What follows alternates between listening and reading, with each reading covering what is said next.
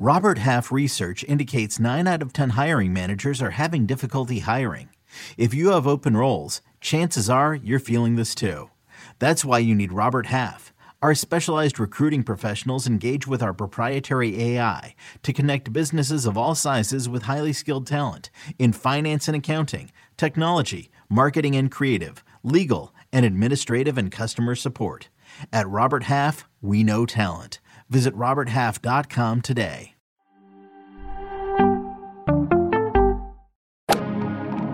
Freaking first cut.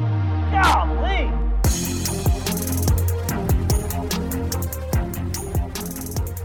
What's up, YouTube? Rick here, and we are about to deep dive this Valero Texas Open for all your DFS purposes, tier by tier. So make sure you're subscribed, hit the like button, sit back, and relax.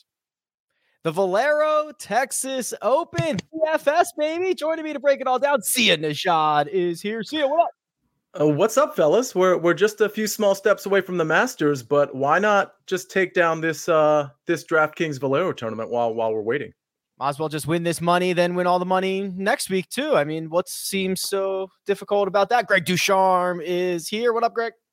What's going on? I feel the same way as you, Sia. Let's take this down. I need a stroke play event between match play and the Masters, because if this week goes anything like the match play went for me, it's not going to be good. But I know it won't, because we're back. I feel like we're back for some stroke play action.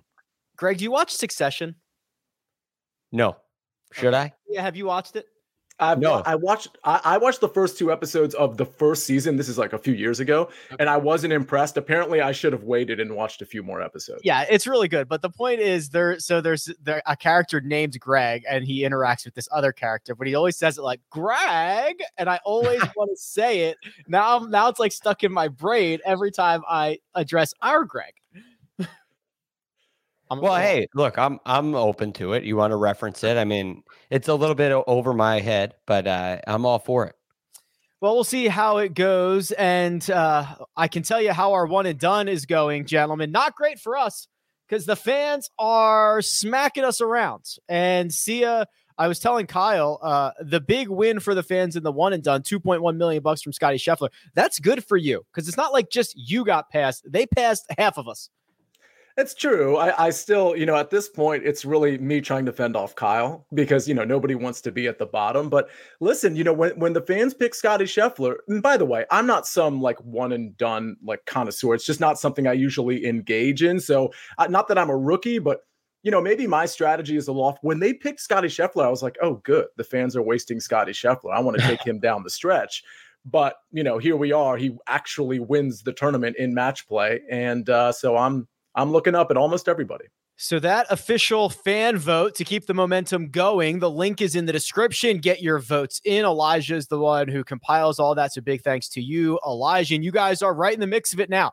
We've got 8.6 in the purse this week. Obviously, something like $12 million for the Masters. So it's going to be big, and you have to have your selections in by Tuesday morning. That's when we're going to record the mega preview pod. But for now, Greg, I think we should get into a little DFS action. You excited for this? Back to regular stroke play. I am fired up about it. Let's do it. All right, TPC San Antonio, the Oaks course, and I'll share my screen. This is my website, rickrungood.com. And Greg, on paper, this is a 7,400-yard par 4. You run some models, you realize it probably doesn't play that long. The greens are about medium-sized on tour. Like, what can we expect from this course, and then kind of the players that we would hope to have success this week? Well, it seems like as far as the ratings are concerned, the models are concerned, it's right around average. You have to keep the ball in play. Doesn't necessarily have to be in the fairway. It can't be outside the tree line. That you can get into some real trouble if you're really offline. But fairways to rough, not a huge difference. And everything else seems to be right around average. What I noticed when I look at winners of this event, they're really solid ball strikers. Not necessarily the greatest, the longest drivers, but really solid ball strikers. You think of a guy like Adam Scott, who won the first rendition here, Jordan Spieth last year, Charlie Hoffman, who's had a lot of success here, Corey Connors, who won here. These are guys who hit the ball really well from tee to green. And it's not, it doesn't have to be a Bryson DeChambeau kind of driving distance. Not necessarily a huge advantage there, but guys who have real control of their ball. I mean, it's definitely, it's a challenging golf course, and you got to play well. And the guys that give themselves a lot of birdie opportunities, the guys that are able to hit a lot of greens, will have an advantage on this course.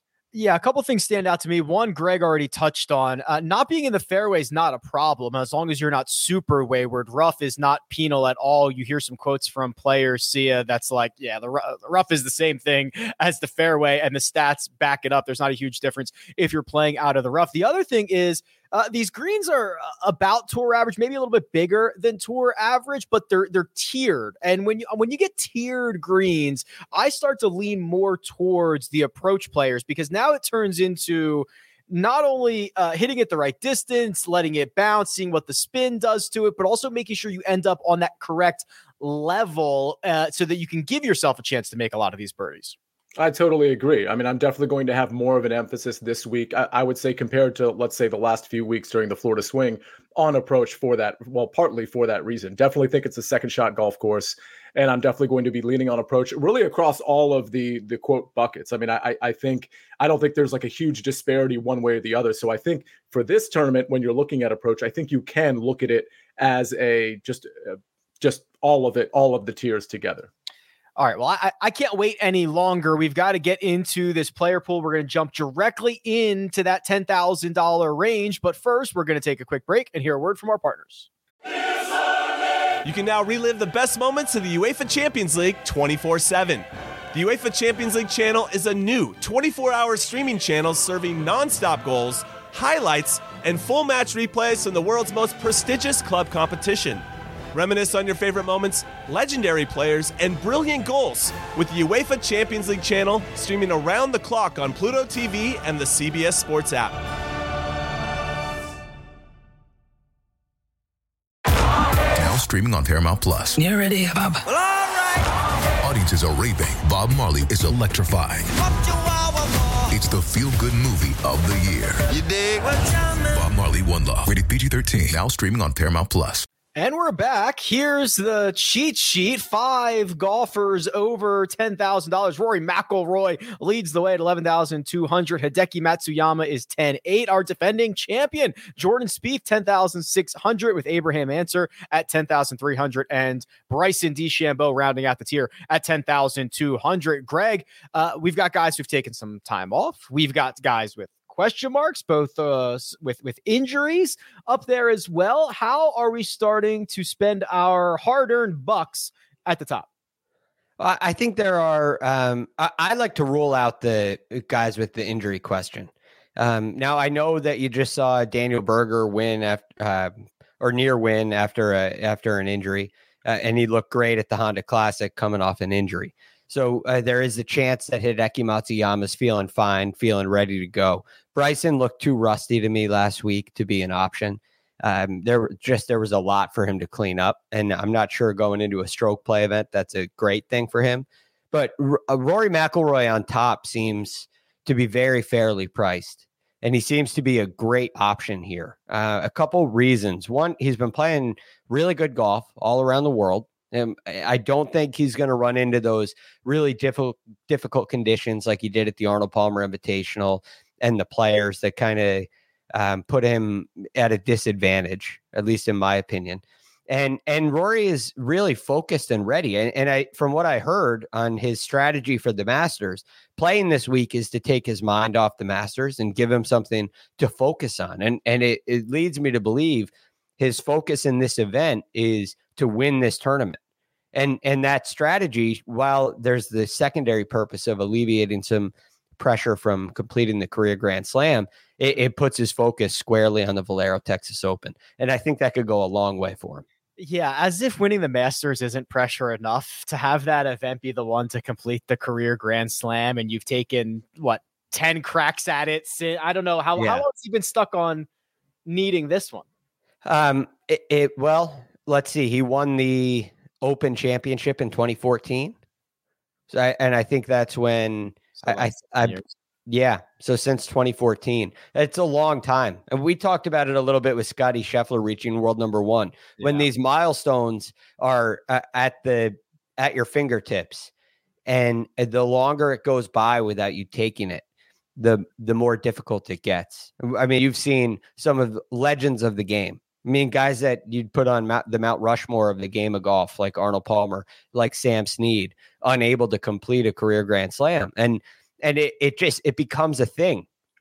And I like the change in strategy for Rory this week. And I think it really benefits him this week. I think from a DFS perspective, he gives you great value, and he is the best player in this field, very, very clearly. But he's not priced the way a John Rahm might be if he were here. Maybe John Rahm would be at 11-3, 11-4. And this just seems much more manageable. So I really like Rory.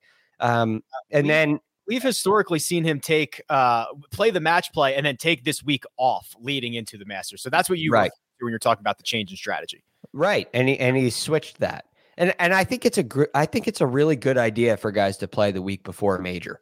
It allows you to shake off a little bit of the rust. It allows you to stay focused on the shot at hand. And you think about like a Brooks Koepka. I mean, they come in with real focus because there's a real meaning to it beyond, well, there's FedEx Cup points. And in the fall, for some of these guys, when Rory plays in the fall, the FedEx Cup isn't on his mind. I mean, maybe it is when he's building his schedule, but there's something to prepare for. There's something to be ready for. And that means, to me, he's coming into this event prepared. He's coming into this event ready to go with a real purpose. And that could go a long way. And then he's played here once before in 2013. He came in second. That doesn't hurt either. No, it doesn't. Rory McIlroy in the advanced metrics certainly looking good. Multiple strokes off the tee. Basically every event dating back to last summer. The approach play went through a little bit of a downtime, but he seemed to clean that up a little bit. So Rory McIlroy certainly trending in the right direction at the right time. Greg quickly dismissed the guys dealing with injuries. Hideki Matsuyama, Bryson DeChambeau. I don't necessarily think he's wrong, but those two are going to offer kind of leverage opportunities in the $10,000 range. Are they good enough plays to accept the leverage, or are you going to avoid them and go somewhere else? I think they're good enough plays to accept the leverage if the leverage actually is there. It wouldn't shock me if guys like Decky and Bryson end up picking up enough ownership that they're not going to eclipse Rory by any means, but they're going to be somewhere near some of those other 10K guys, including Rory McIlroy. So I agree with Greg. I'm not super interested in either of those guys. I think if I was going to play one, I'd probably bank on Bryson. I agree that he was rusty, but I mean, I just like the fact that he played a lot of golf last week, and considering this field, I think it could be a breakout opportunity for him. With all of that said, Rory's my guy in this range, and he's probably going to be the only guy I'm going to play in a lot of my lineups.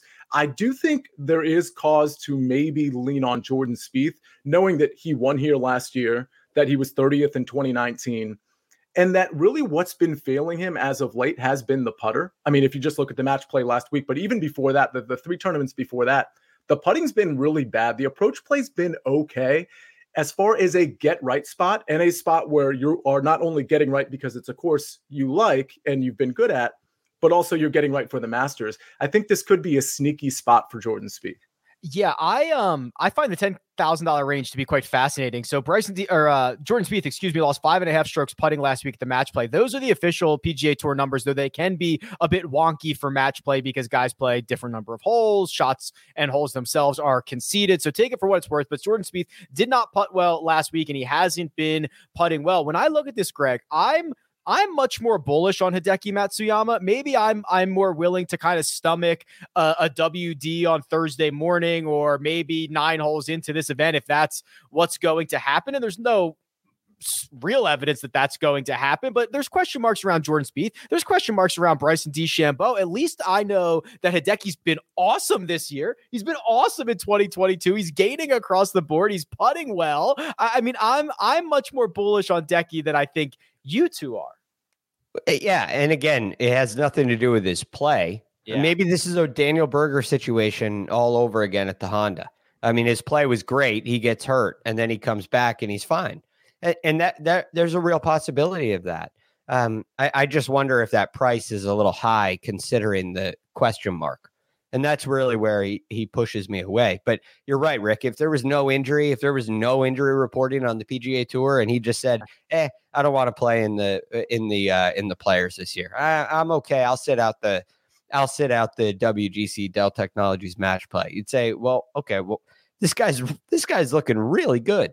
He's going to look good in any start from a metrics perspective. But we do know about a back injury. I don't know what that means. I don't know if that's a reset where he is with his game. Has he not been able to practice as much? I'm sure he hasn't been. And so when you get back to practicing, how has it gone? And we don't know. So the reset gives me a little bit of pause when there's a Rory McIlroy there. I'm with Sia. I think Jordan Spieth is interesting. I have my questions, but I'm much more willing to stomach the Jordan Spieth questions than I am Hideki Matsuyama or Bryson questions. All right, well, that just leaves us with one guy in the 10,000 range that we didn't talk about. It's Abraham Answer. He's 10,300. See, I liked what I saw at the match play. I think that he was a hair reliant on the putter, but for his first, I don't know, 3 or 4 matches, he never trailed. I mean, he was in control, and he played enough golf, but not too much for me to be all that concerned about teeing it up the following week. We talked about TPC San Antonio, which I think on paper, it looks longer than it is. You usually get a lot of run out in these fairways. They're usually more dry than the greens themselves are. I think this is kind of a sneaky spot on Abe Answer. How do you think his ownership sizes up compared to the rest of these guys? Yeah, that's a good question. I don't think he's going to be super popular because he's 10,300, but I could see him. I mean, I think it's going to be Rory in this range more than anybody, and I think everybody else is going to be kind of in a similar circumstance. And I'm just throwing out numbers, but I think they're all going to be somewhere between like 12 and 14%, for example. As far as Abraham Answer, honestly, I mean, you kind of understated it as far as relying on the putter. I mean, gaining 7.21 strokes with the putter, and then it's like, okay, well, that's fine. He had a hot putter. Like, don't hold that against him because he was good with the ball striking. Well, yeah, but the problem is, if you just look at the last like 6 or 8 tournaments, the ball striking hasn't been great. It's not the Abraham Answer we think of, like he's just going to keep it in the fairway and he's going to keep it, 8 to 15 feet from the pin on approach. Like the approach play's been a little spotty. And then you go back and look at his history here, and there's nothing that's like really standing out. I mean, you got a 23rd, a 40th, or and just some middling results. So it'd be one thing if Answer was like 9,100. But I'm just going to go ahead and pay up for Rory McIlroy and just skip the rest of the 10K guys altogether, or take a guy who I think has more upside in a Jordan Spieth or Bryson or even a Hideki Matsuyama. And I think that's the key word with Abraham Answer is that upside word. And it seems like his upside doesn't match the price. Now, right. I mean, would you be shocked if he won the tournament? I would be surprised.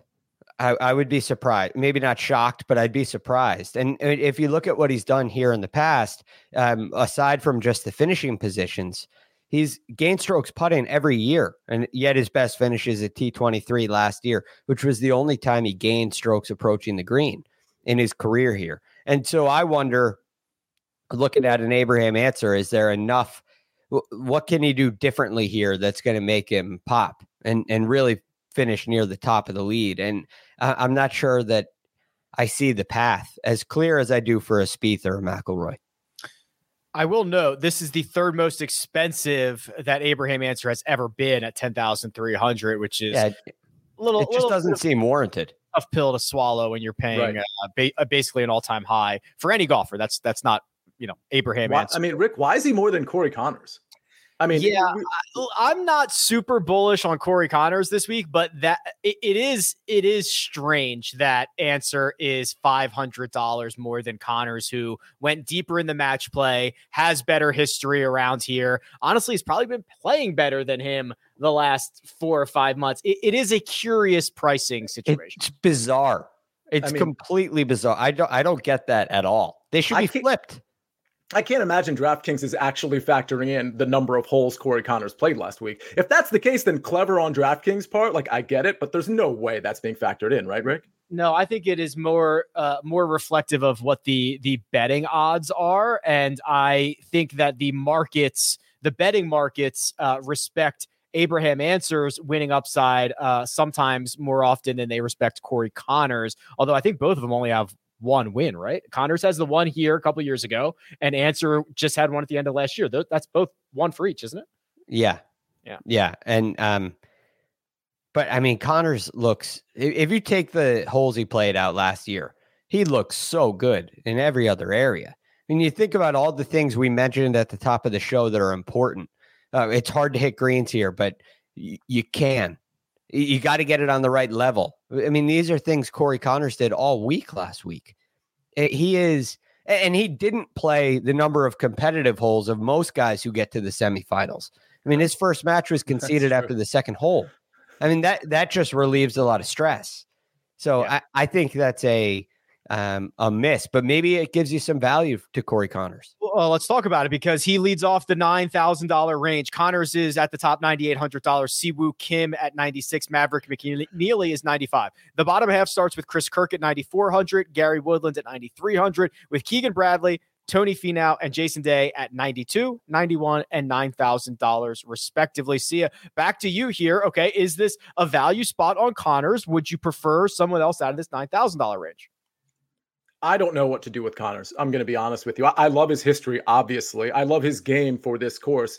And by the way, I like that Greg brought up he didn't really have to play one of the rounds, because I am factoring in the number of holes he had to play, the number of days and rounds he had to play.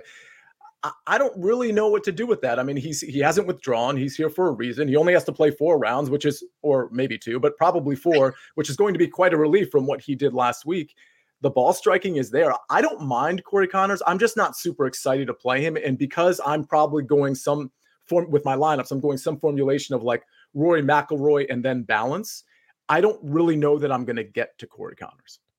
There is not a lot of great history. It doesn't happen often that guys who make deep runs in the match play tee it up the following week. For example, as soon as Scottie Scheffler won his group, he withdrew from this event, right? Because he knew, okay, well, now I've got at least 2 more matches, or I could have 2 more matches the next day, and I could have 4 more matches over the next 2 days. I know this is going to be a lot of golf. Now, Corey Connors, Greg, is going back to probably the best spot on the PGA Tour for him. So he wasn't going to pass up this opportunity. And now we're reconciling what does 6 matches over 5 days mean compared to what should have been 7 matches over 5 days, going back to your favorite spot on the schedule. Right. And realistically, I mean, this is something I think the golf world misinterprets about the PGA Tour, that guys try to peak for the majors. And there's a handful of guys that do, but the handful is small. And I don't think Corey Connors is in that class. He would like to. I think we all know he has the game to win a major championship, contend in a major, but he's trying to win events on the PGA Tour. And when you have a spot like this is a better chance for him than the Masters. So, I mean, he's got to take this event very seriously. And it's not a prep round. It's not a shake the rust off round. This is a tournament he's trying to win, and it's an important tournament for him. So I think that is a real factor here. But Rick, other than Corey Connors, who I like this week, I think he's a valuable play. I think you could start your lineup with him if you don't want to play Rory. But I think Chris Kirk and Gary Woodland are also interesting in this range, and I wouldn't be against playing them either. Yeah, so Chris Kirk coming off of, 2 top 10 finishes in his last 3 starts. Gary Woodland has been popping up as well. Let me put just a little bow on Corey Connors here, because if you look at everybody in this field dating back to 2010 at TPC San Antonio, Charlie Hoffman, by far the best player with the most rounds, gaining 2.4 strokes per round. Corey Connors is right behind, 2.3. It's only 3 starts, but he has been phenomenal here. So he is certainly someone to keep an eye on. Sia, we've got Connors in the mix. We've got Chris Kirk in the mix. We've got Gary Woodland in the mix. Would you like to submit another name or voice some concerns about one of those guys? I should have kept going because those are my other 2 guys. It really was Chris Kirk and Gary Woodland. The one watch out with Chris Kirk, of course, is he's likely to be very popular. You look at his history and you look at his recent metrics, and it's hard to find a reason not to take Chris Kirk. I mean, he is a little expensive, of course, but I think people will be willing to pay the price for Kirk. So I suppose if he's really, really popular, like approaching 20%, which I kind of don't think is going to happen. I'll be off of him in that case, but I do get the argument for Chris Kirk, and I get the argument for Gary Woodland too. He's striking it so much better, and the cool thing about Woodland, he has the all-around game. The off the tee, especially here, if he actually pulls out driver and sprays it just a little bit, it's probably not going to hurt him too bad here. The approach play has been really good. The short game has been really good. So he doesn't do he hasn't been really excelling at a lot of things, but he's been really good in all departments. I'll tell you one guy that I had on my list that I took off. Real quick, before you do that, I will just mention this is the best course on tour in terms of strokes gain metrics for Chris Kirk, in which he's played at least 9 rounds. So he's gaining a stroke and a half per round. That's the history that Sia is referring to. Go ahead, Sia. Who was it? Yeah, and Chris Kirk's history here kind of reflects that. I mean, he has peppered in some missed cuts recently, but other than that, over the last 5 years, a 6th, an 8th, and a 13th. I mean, that for Chris Kirk of all people, I mean, you would almost think that would be the history of somebody with the pedigree of a Hideki Matsuyama or even a Rory McIlroy, but no, that's Chris Kirk. The guy I had on my list that I think is relying a little bit too much on the putter as of late, and the ball striking hasn't really been as good as I want it to be, and he's really expensive. It's Maverick McNealy. I love the guy. I try to take him in every tournament if I can justify it. I don't feel really good about it at this price here. We're not on the same page today. I'm a bit more bullish on Maverick McNealy. He was probably the most unlucky guy last week. I agree. He was Rick, let me 0-1. Yeah. I'm just going to interrupt you. I had him in every single one of my match play lineups, and it literally was like a slap to the face, if you will, which of course is an apropos metaphor.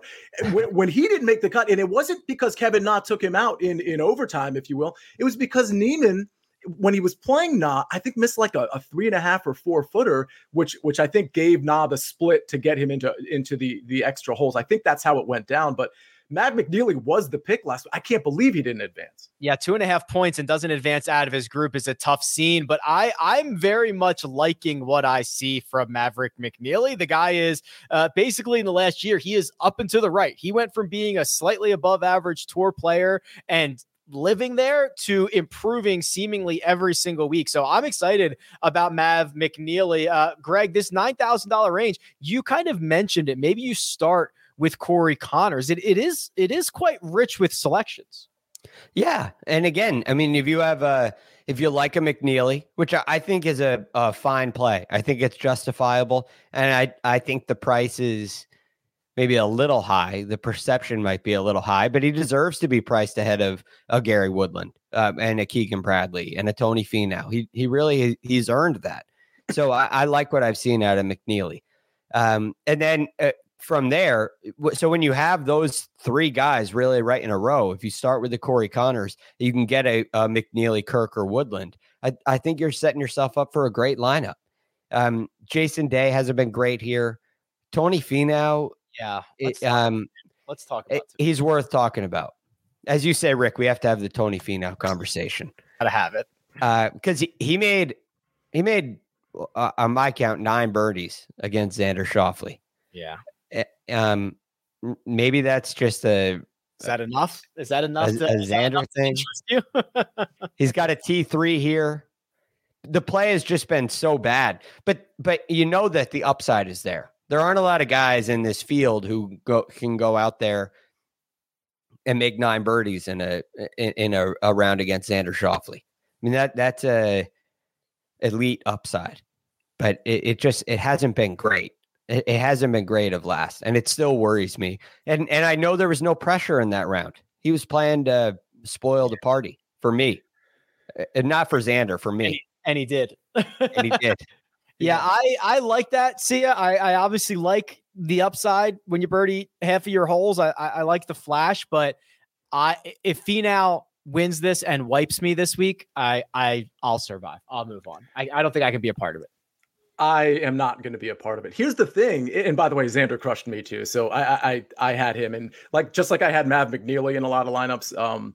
Xander not getting out of that group was really a shock to me. So with that said, listen, here's the thing. I think there is a mischaracterization of Finau's sort of elite upside at this point, because when you look at any tournament he's in, including this one, when you look at the guys around him, whether it's 3 up or 3 down from his price range, I feel like most of the time there's 2 or 3 guys that have the upside that we think Tony Finau does. The thing is their floor is way higher than Tony Finau. I feel like Tony Finau has sort of been stuck in this narrative that just isn't true anymore, and we have a large enough sample size to kind of prove that it's not true. Can he win? Yeah, but I think the guys around him have either equal or better upside with higher floors. I'm just not interested.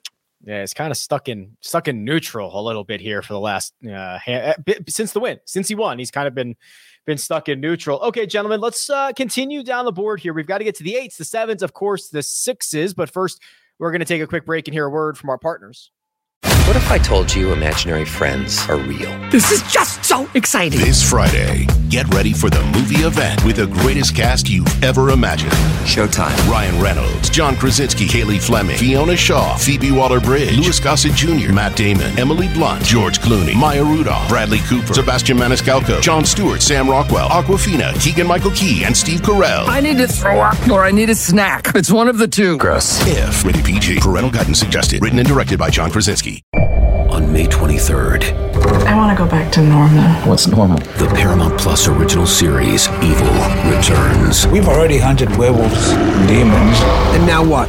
A baby Antichrist? Okie dokie. Prepare yourself. You will not beat us. For the end. I have visions of hell. Make it stop. Make it shut up. You're not gonna survive this. Evil, the final season. Streaming May 23rd. Only on Paramount Plus.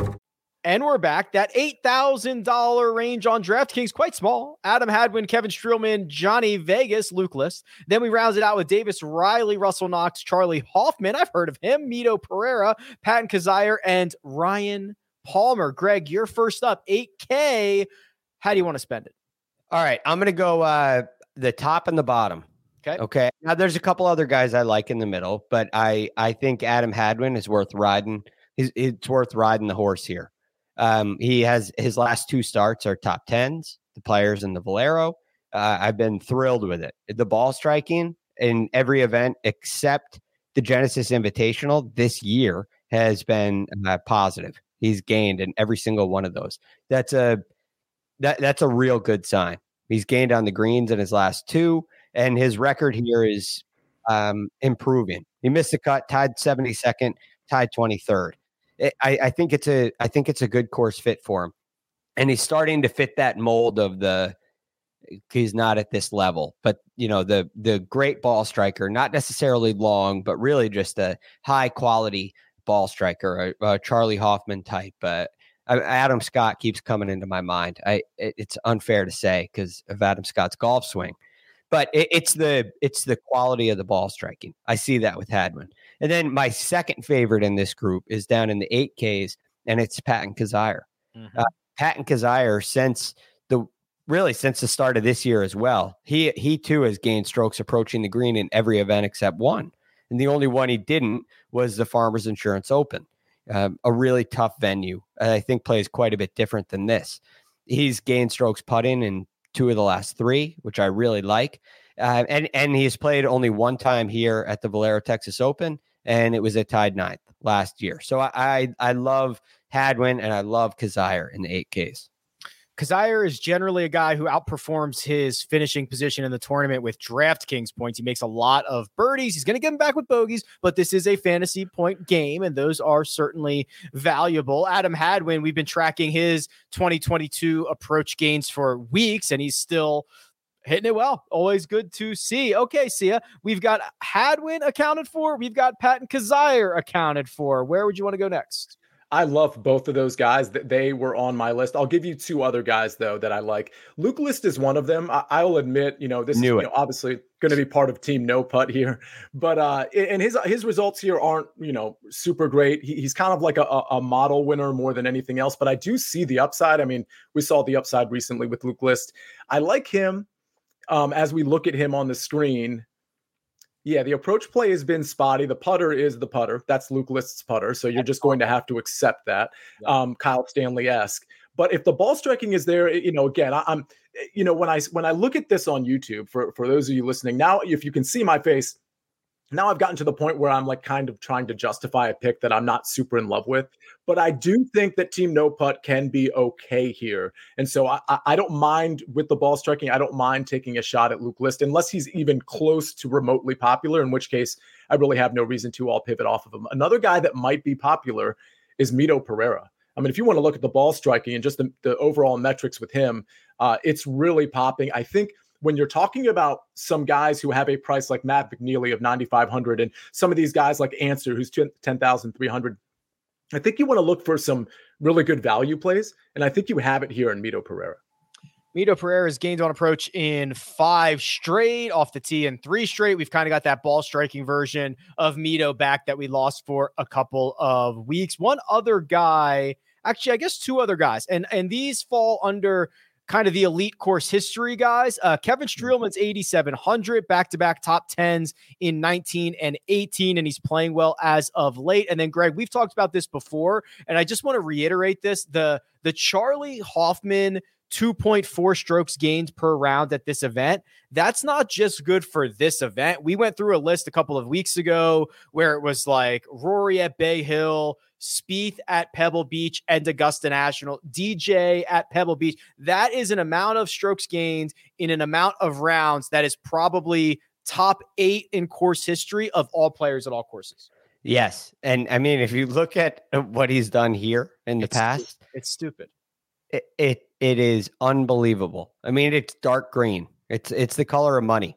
But if you go to his recent form, it's the color of something else that's a lot less friendly to look at.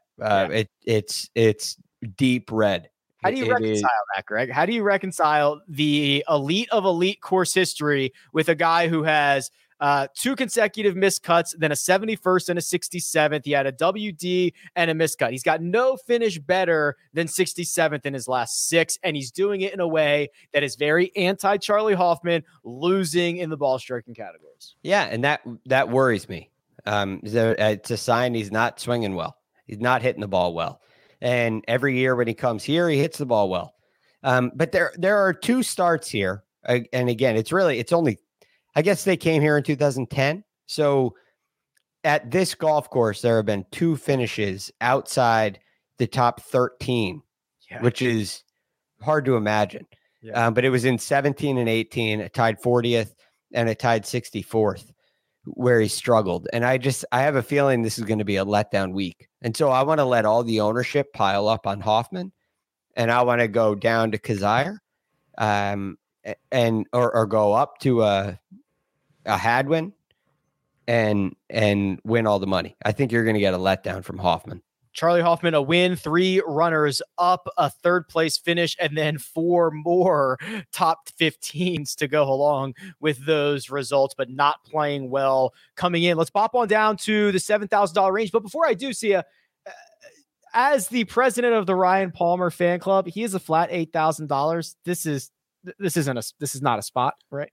Probably not. I'm vice president now, by the way. I'm president for someone. I demoted myself because I wasn't a super big fan of how Ryan Palmer was playing. I looked at his metrics before the show. I was trying to find a way to justify it. Listen, the history here isn't bad, and we know Ryan Palmer has game. We know it's a weak field. I don't hate the play, but if you're just talking about the metrics, there's nothing really I can see to justify the play. If I'm making 10 lineups, do I have him in one? Yes. If I'm making 5 lineups, do I have him in one? Probably not.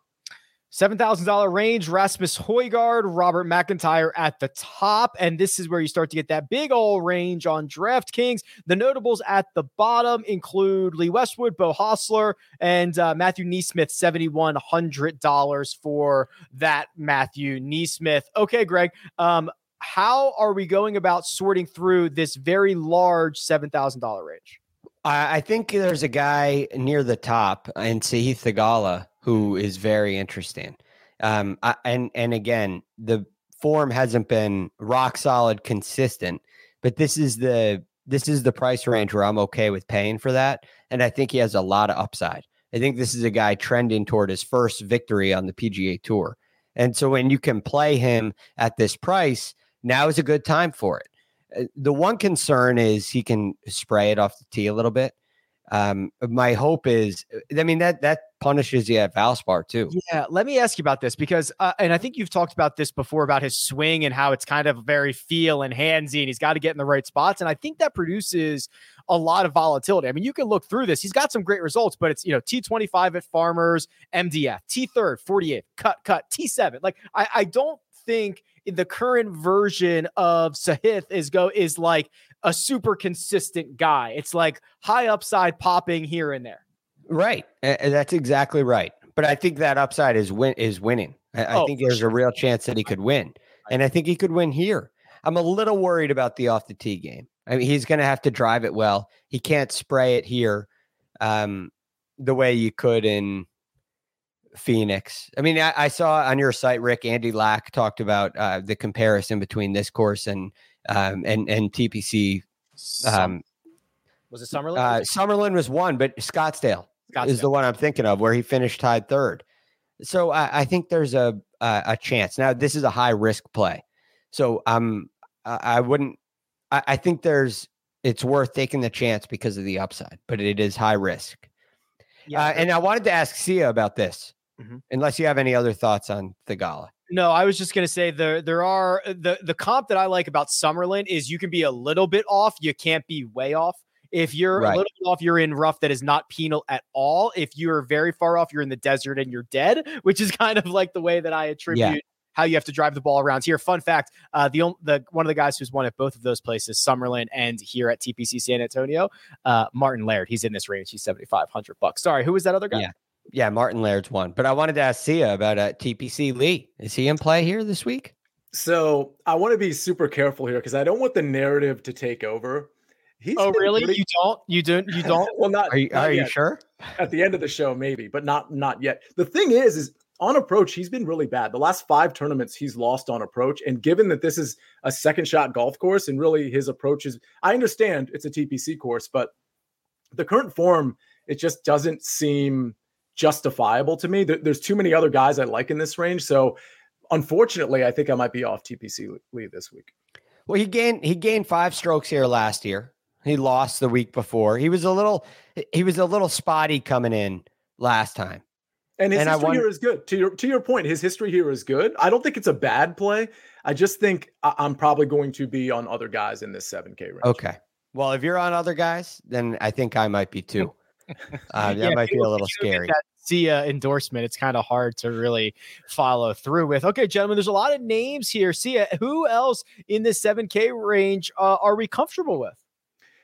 So it's not a comfort level thing because I'm not really super comfortable with any of the guys I'm about to say, but Matt Kuchar is one of them who, again, I keep referencing course history, which isn't a huge factor here. It's a pretty straightforward golf course, but his history here is pretty compelling. And his recent history, 16th at the Valspar. I mean, I do see some signs that the game is coming together. I don't mind him. And again, he's a shorter hitter, but don't worry about that. It seems like a long golf course, but it plays a lot shorter than it is. I like Kuchar. I like Martin Laird. So Martin Laird has burned me the last 2 times I've played him. And he's really burned me because I had one lineup that might have had an outright potential. And I had Martin Laird as my 6th guy. Laird and Luke Lissia are like absolute, and I'm with you, but like absolute team no putt all-stars. Laird's lost almost 10 strokes putting just in the last 2 tournaments. Kyle Stanley thinks that's bad. This is wow. Yeah, I mean, he is just your punching bag tonight. I like that. That was a drive-by on Kyle Stanley. Another one. Hey, listen, I am secretary of the Kyle Stanley fan club, and I love the guy, but he can't put in. So I'm going a little too deep on team no putt with like suggesting Luke List and Martin Laird. I will say this though, I'm going to take another shot at Martin Laird because in spite of the putting troubles, he has been really good here. Not just the win, but he's actually, the finishing positions overall have been really good. It gives me the sense that he's more comfortable putting here. And we see that now if you're watching on YouTube. He's actually gaining more often than you might think, at least at this course. And the ball striking has been great. So I do like Martin Laird. It's 9 starts at the Valero Texas Open. He's gained with the putter 4 times, lost 4 times, and was basically dead even in one of them. This is the perfect no putt guy when you finish T9 at exactly tour average with the putter. Like that's what you're hoping for from the Luke Lists and the Martin Lairds of the world. Pretty much. And there's one other guy in the 7K range that also is pretty much firmly entrenched in Team No Putt, but not nearly as bad as Martin Laird and Luke List and some of those guys like Kyle Stanley. It's Matthew Naismith. Yes, I knew it. Yeah, I knew it. This is kind of my sneaky proposition here. At least I hope he ends up being sneaky. The fact that Greg was thinking along the same lines scares me a little bit, but he's really he's already popped a little bit. It's just kind of a small sample size. But remember, the classic Matthew Naismith, vintage Matthew Naismith, was the guy we're seeing right now who really gains on approach. For whatever reason, he lost it for a little while, but he's really popping on approach. The putter is bad, although he has shown the ability to pop with the putter. The ball striking overall has been really good. I think it's 7,100. You're getting a bargain here. And I think this guy could top 10 this tournament if the game is right. It's a misprice, in my opinion. This is a misprice. He's coming off a tied third. I know he's been inconsistent and he's been a popper, but I liken this guy to Tom Hoagie. And you're going to a place where his game gives him a real advantage. And you look at what he did last year, his only start here at this tournament, and he came in tied 34th. He lost 1.57 strokes putting. And so he can get around here without having a pot putting week. And at 7,100, tied 34th can go a long way. That can be a really solid part of a lineup. So I look at him as kind of for a popper, a high floor guy. I think his floor is higher than Thigala's, who's up at the top of this range. I think he's a must. I think he's a must. Side note on Matthew Naismith, because we know that par 5 scoring is pretty important here. And I'm pulling up last 24 rounds right now, but last 12 rounds, I think he's third in this field, strokes gained par 5. So for a guy who we conventionally think of as a shorter hitter, a second shot guy, he's actually winning on the par 5. So keep that in mind as well. If you look at that strokes gained par 5, the last 24 rounds, it's a slightly different story. He's actually around 50th. But again, he's coming in hot, and that's what we're trying to take a hold of, is the ascent that he is on.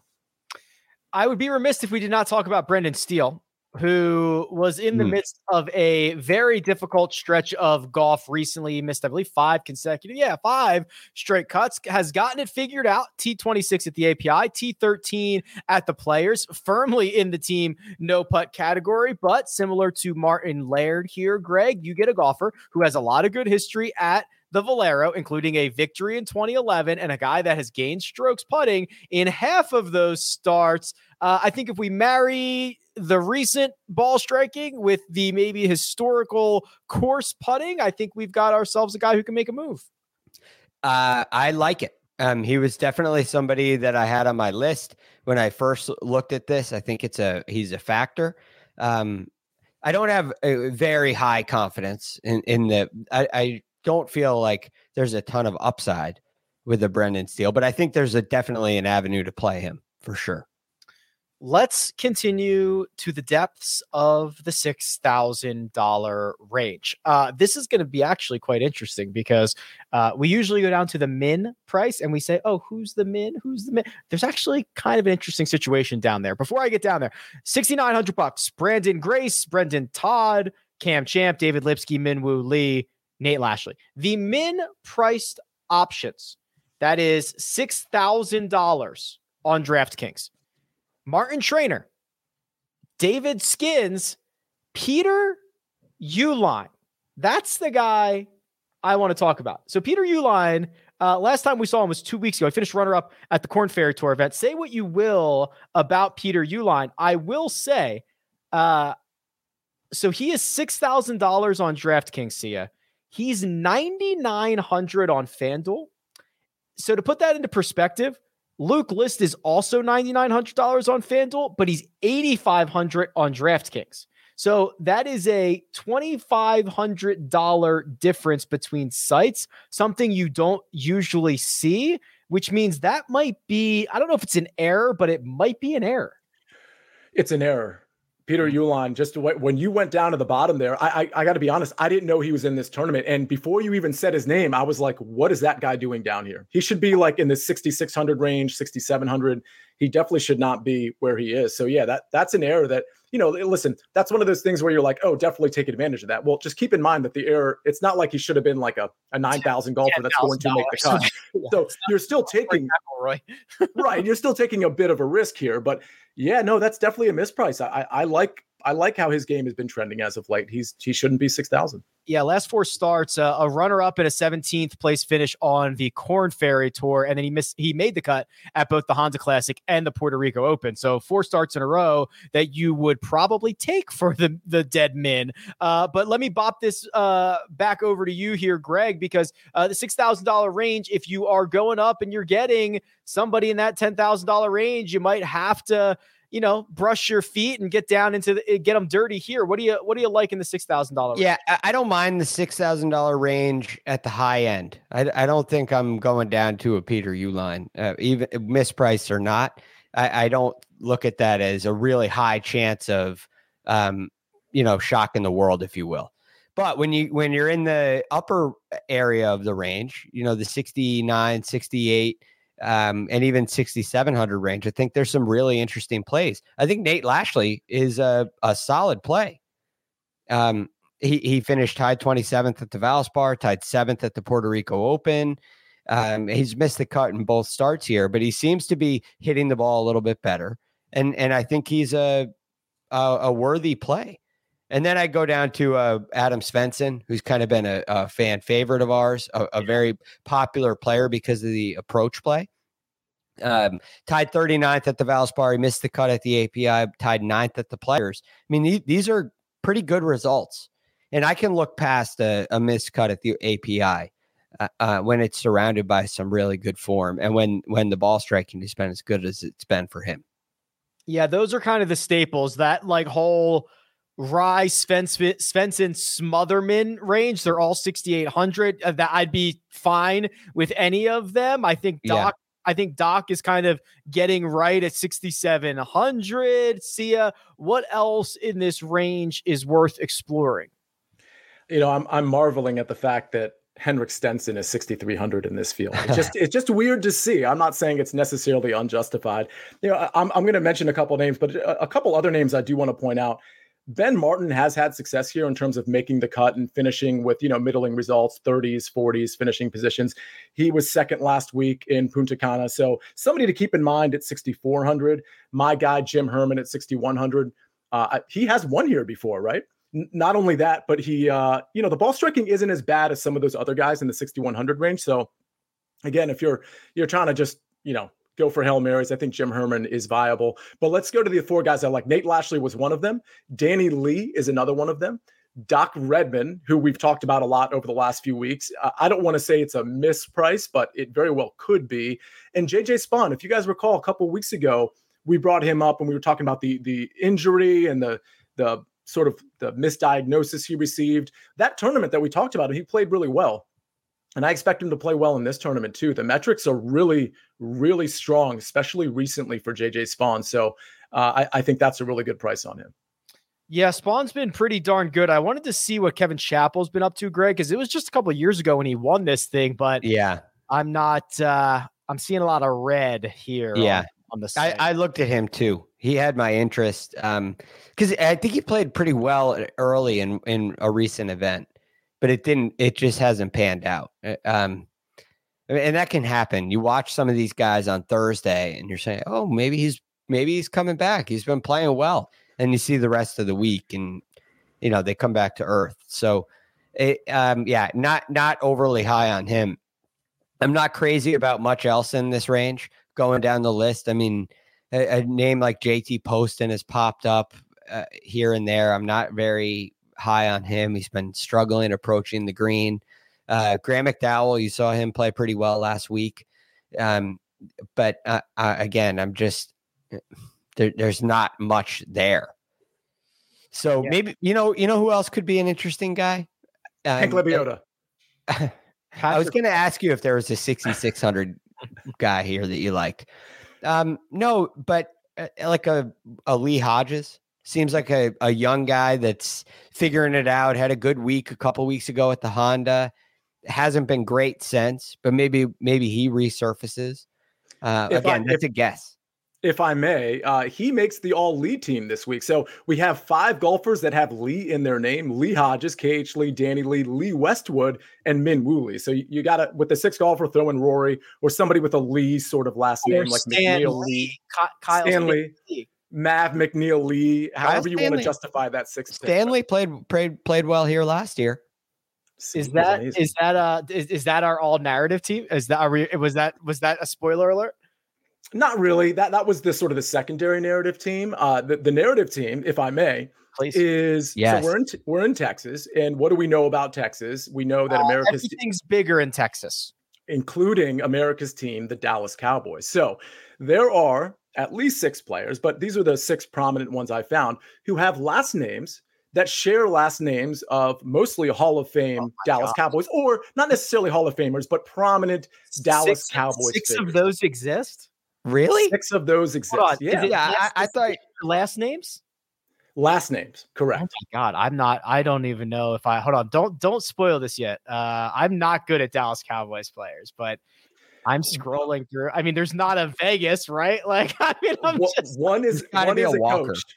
One is a Walker. There is a Walker. Yes, okay, there. Herschel Walker. That's one of them. Yep. Obviously, Jimmy Walker, Herschel Walker. By the way, Jimmy Walker has great experience here. Just throwing that out there for you. Yep. Is there? And again, I'm guessing. Is there a Wallace? Too. Is there a Wallace? There is not a Wallace. Okay. I have zero idea. Jimmy Johnson, right? Jimmy Johnson. Also, Keyshawn Johnson, Brad Johnson, Tank Johnson. Okay. There you go. That's a good one. I'm just scrolling through here. Is there a Clark? Isn't there a Clark on the Cowboys now? No. Okay. I'm not an expert here. Hardy by any means. Is Greg Hardy? Who's he? Wait, is there a Hardy in this field? Yeah, Greg Hardy used to play for the Cowboys. There's a Nick Hardy. Oh, Nick Hardy's playing in this field? He would be the alternate that you can throw in, but I think there's 6 guys I'd probably give us the 6. How about Jones? Is there a Jones? And Greg Hardy has some. There is a Jones, yes. Adam Pac-Man Jones is one of them, and Too Tall Jones for those of you that are older than Greg and Rick. Okay, so you got 3 of them, by the way, and we're going to leave Greg Hardy out. He has some. Oh, he's the baddie. I forgot. That's my fault. Yeah. So all right. So we mentioned Jimmy Walker, Herschel Walker. We've got Matt Jones, Adam Pac-Man Jones, Ed Too Tall Jones, and then of course you mentioned Johnson for Zach Johnson, Keyshawn, Brad, Tank Johnson. Okay, so here are the other 3: Taylor Moore. Kellen Moore. Kellen Moore was the backup QB for one of the backup QBs for Tony Romo. He's now the offensive coordinator for the Dallas Cowboys. All right. We've got, Danny Lee, a guy I just mentioned in the 6K range. Sean Lee, 10-year linebacker for the Cowboys. Middle linebacker, right? Yeah, middle linebacker for the Dallas Cowboys. And finally, what team? You can't have a team without a coach, right? Yeah, we kind of mentioned Jimmy Johnson, but I'm going to go bigger. Andrew Landry. Tom Landry coached the Cowboys for almost 30 years, in the Hall of Fame, 2 Super Bowls. So we have Andrew Landry, Jimmy Walker, Matt Jones, Danny Lee, Zach Johnson, Taylor Moore, and if you want to, you can throw in Nick Hardy. Your Cowboys team. I'm impressed. I'm thinking you're going to go with guys over 6'3" or that's a good one. Guys who went to Oklahoma State, thinking of a Peter Uline. I'm not sure there's 6 of them there, but I know Ricky Fowler's in the field too. You got to. So I was thinking something more along those lines, but like the Cowboy connection. I mean, that is deep. Baracho Burrow says this segment is starting to be a reach. Yeah, that's kind of the point. Welcome to the joke. Welcome to the bit. Yeah, you welcome. Probably shouldn't play that lineup, but believe it or not, some of them cash. If you're putting more than $1 or $3 on a lineup like that, then you are probably wasting some money. Do you follow, just real quick on that? Do you follow Club Pro Guy? I assume that. Yes. So every once in a while, somebody on Twitter will start coming after him based on his posts. They get upset or offended. And if you read the comments on it, there's always this line that says, you must be new here. That you must be new here if you don't know this is a reach. It's a reach. This is the whole point. Sia, are you going to bless us with any first round leaders? I am. I've got 5 for you, but you got to keep in mind because tee times aren't out yet, and there's potential wind issues, obviously, at the Valero year to year. So keep that in mind. I don't have tee times, but here are 5 guys I'll list for you real quick. We're going for 3 in a row on this show, so that would be kind of cool. Oh, that's right. Adam first round leaders last week because it was match play. Okay. Yeah, I put some out on Twitter just for the sake of full disclosure. They did not. I had a few that were actually really close, but they didn't hit. But as far as this show is concerned, 3 in a row. Let's start with Adam Hadwin at 50-1, Patton Kizzire at 55-1, Mito Pereira at 60-1, Matthew Naismith at 100-1, and Doc Redman 130-1. Those are the 5. Okay, I'm writing them down. Hadwin 50, Kiz, that's Kizzire 55, Mito 60, Neesmith 100, Redman 110, 130. Oh, geez, 130. No respect for this guy. No respect for Doc. He's turning it around. Let's go. I love that, Sia. I love those plays. Feels good, especially the first 3. Yeah, I'll be playing. Listen, I'll be playing all 3. Those 3 in particular, actually, all of them. Doc, I'll probably won't have too much, but Hadwin, Kizzire, Mito, and Naismith, I think are going to make it on a lot of my teams. Oh yeah. All right, gentlemen. Any final thoughts before we get out of here on the DFS preview for this week's? I keep wanting to call it Valero.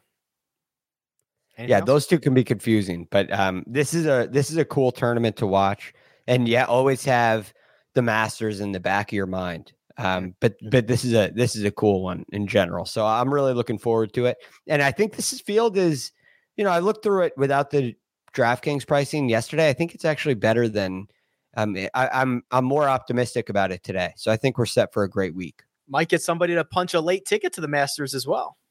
Right. Which is always fun. Maybe a Richard Bland. Not sure if there's a cowboy named Bland, but. Well, real quick, just between us guys and Jacob, Jim Herman's probably going to be my one and done. So just throwing that out there. Don't tell anybody. I don't want anybody giving up on his one and done selections for the season. If you want to make sure that you get your fan vote in, the one and done form is in this description. You have until Tuesday morning when we go live for the mega preview pod. Obviously, it is going to be locked up by then. So make sure to get your vote in right now, and we will announce that on Tuesday morning. But we're going to stop. Producer Jacob does all the hard work behind the scenes. Thank you very much. Sia Nejad, available on Twitter at Sia Nejad. And that's Greg Ducharme, who you can find at The Real GFD. You can find me at Rick Run Good. This has been The First Cut, and we'll catch you next time.